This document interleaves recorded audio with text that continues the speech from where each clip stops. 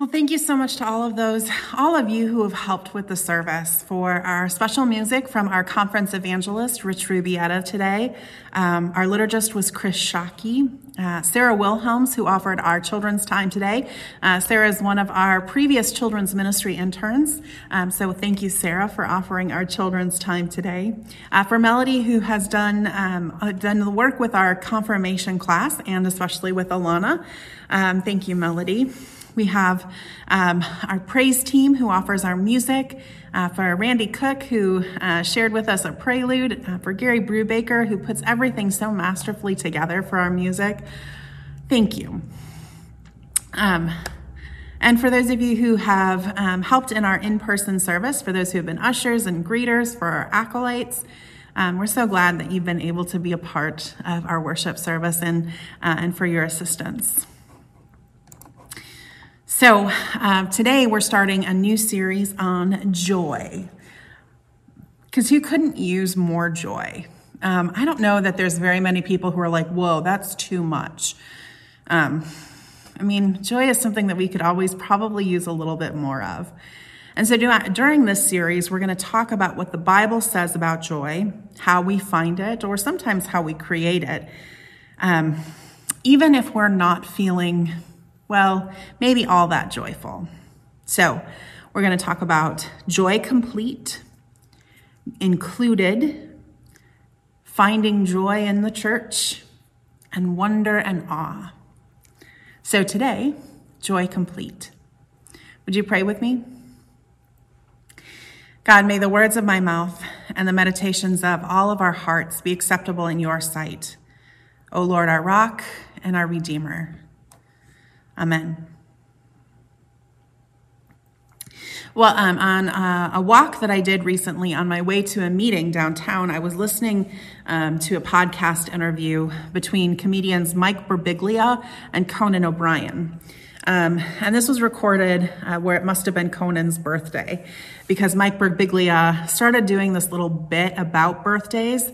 And he shared that over the past year, in pandemic times, he posted about his birthday, and he posted, I think, a picture of his birthday cake or him eating his birthday cake at home.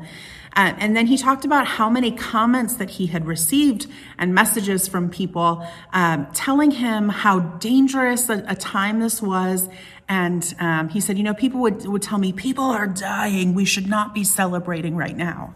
How dare you celebrate your birthday when people are dying around the corner?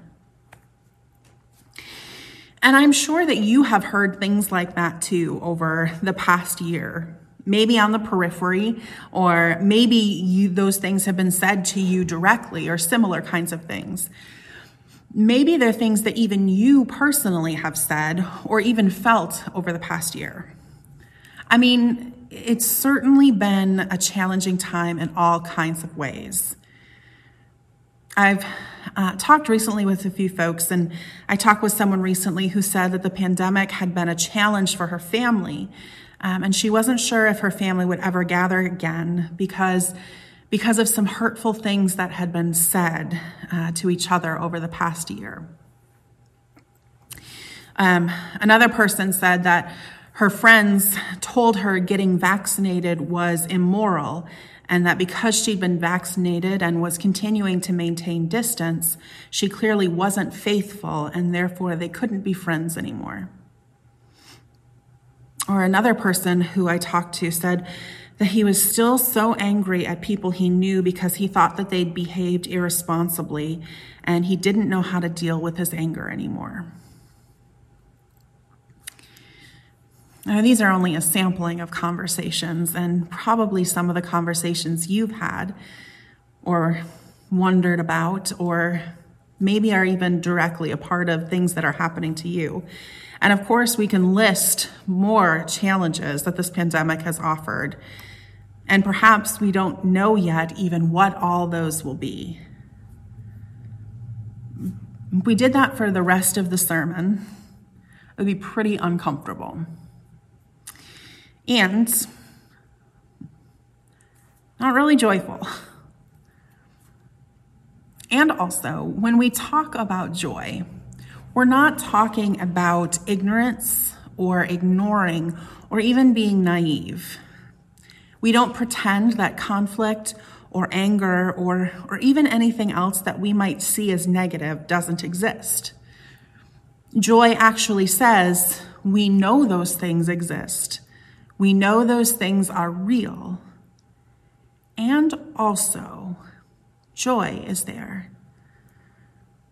So let's talk a little bit about what joy isn't. First, joy isn't the same as happiness. Now, happiness is something different. Happiness is really temporary. You know, those things that make you happy, and then when they're gone, you may not be happy anymore. I'm happy to get an ice cream cone, but when the ice cream cone is gone, maybe I'm not happy anymore. Or I'm happy to take a nap, but when I wake up, maybe I'm not happy. Or I'm happy for a short time. But joy isn't temporary. Joy is longer. And joy isn't giddiness. So sometimes we think that, if you laugh all of the time, or if you always have that sunny outlook on life, then you must be joyful. Well, that's not necessarily true either. Joy isn't giddiness. Joy isn't naive. It doesn't ignore that there are things that happen in the world that are not full of merriment or happiness. Joy isn't immature. Joy is not at the expense of anyone else. And even joy really isn't, it's not celebratory. Joy isn't necessarily a party. These are all the things that joy isn't. So what is joy? Because joy is actually much deeper than all of these things. It's more than all of those things. Joy is deep. Joy is wisdom. Joy says bad things happen and good things happen. Frederick Buechner has a quote that I share all of the time. Here is the world. Beautiful and terrible things will happen. Do not be afraid. That's joy, holding those things in tension together. So joy is wisdom. Joy is holy. It is part of God. It is holy. Joy is also resistance, because it says that even the darkness may last for the night, the joy comes in the morning. Joy is always present. Joy is really a different way of viewing the universe, because joy can embrace the fullness of the human experience. Joy recognizes the challenges of life and embraces them as a part of it all. And joy also looks at the fragility of life and says, enjoy what you have. That's what joy is. Now think about what brings you joy. Now, I've asked for pictures of what brings you joy, and please continue to send those in. And you'll see some of them as a part of our service today and also throughout the series. And some of the pictures have been of things, of food, of nature, of cars, of homes. But the majority have been pictures of people or of pets. They've been pictures of parents, of siblings, of spouses, of friends, of dogs and cats, faithful companions. That's what the majority of the pictures have been of. Now, think about what brings you joy. And I'll invite you to share those in the comments below as well. What brings you joy? Now, I can say what brings you joy, but it also could be just as easy to say who brings you joy. Joy complete. That's what we're talking about today. So we've talked about what joy isn't and what joy is, but what is joy complete? Because that's what our scripture passage says today. It offers joy in you and joy complete. In the passage that we have from John today, it reminds us, as many times Scripture reminds us, that it's not about us. I mean, it's not about you. It's not about me. It's not about an individual. It's not about us as individuals, but us together. So it's not about what always makes us happy or comfortable. It's about love. The scripture passage said, as the Father has loved me, so I have loved you. Abide in my love. Live in my love. And if you keep my commandments, you will abide in my love. You will live in my love. Just as I have kept my Father's commandments and abide in his love, as I live in his love. I've said these things to you so that my joy may be in you and that your joy may be complete. This is what Jesus offers as teaching.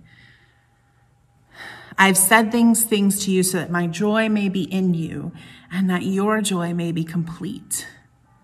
Great. Now, how do we do that? How do we find that complete joy? Well, Jesus just offered that in the beginning. Abide in love, live in love. Keep my commandments. When Jesus was asked, what are the greatest commandments? He said, love God with your heart, your soul, your mind, and your strength, and love your neighbor as you love yourself. Live in my love. We find joy when we love God and we love one another. So that's super simple. We've got it all figured out, right? So the instructions that Jesus gives us are to love as he loved, deeply and fully. Later in the passage, he'll talk about laying down your life for another, following this example of Jesus. It is intimidating for sure. Because just as soon as I say, or as Jesus says, abide in my love, love one another, we can come up with that list of folks that we do love deeply and fully. And then pretty soon come creeping in will be those people that it's like, oh yeah. Are you thinking of that list right now? And how do we love our neighbor as we love ourselves? Abide in my love.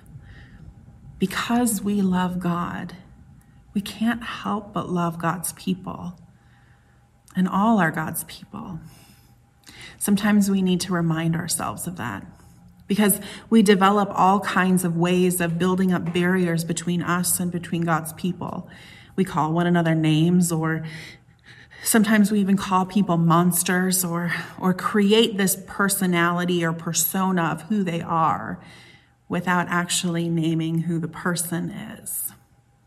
And when we do that, we strip away some of their humanity, and we forget that they're a child of God, created in the image of God, just as I am a child of God, created in the image of God, just as you are a child of God, created in the image of God. Love one another as I have loved you. Abide in my love. This is how I've called you to live, in love. And when you do that, I've said these things to you so that my joy may be in you and your joy may be complete. You felt the joy of being there for someone else, or for someone being there for you, supporting one another, loving one another, abiding in God's love, in the example of Jesus Christ.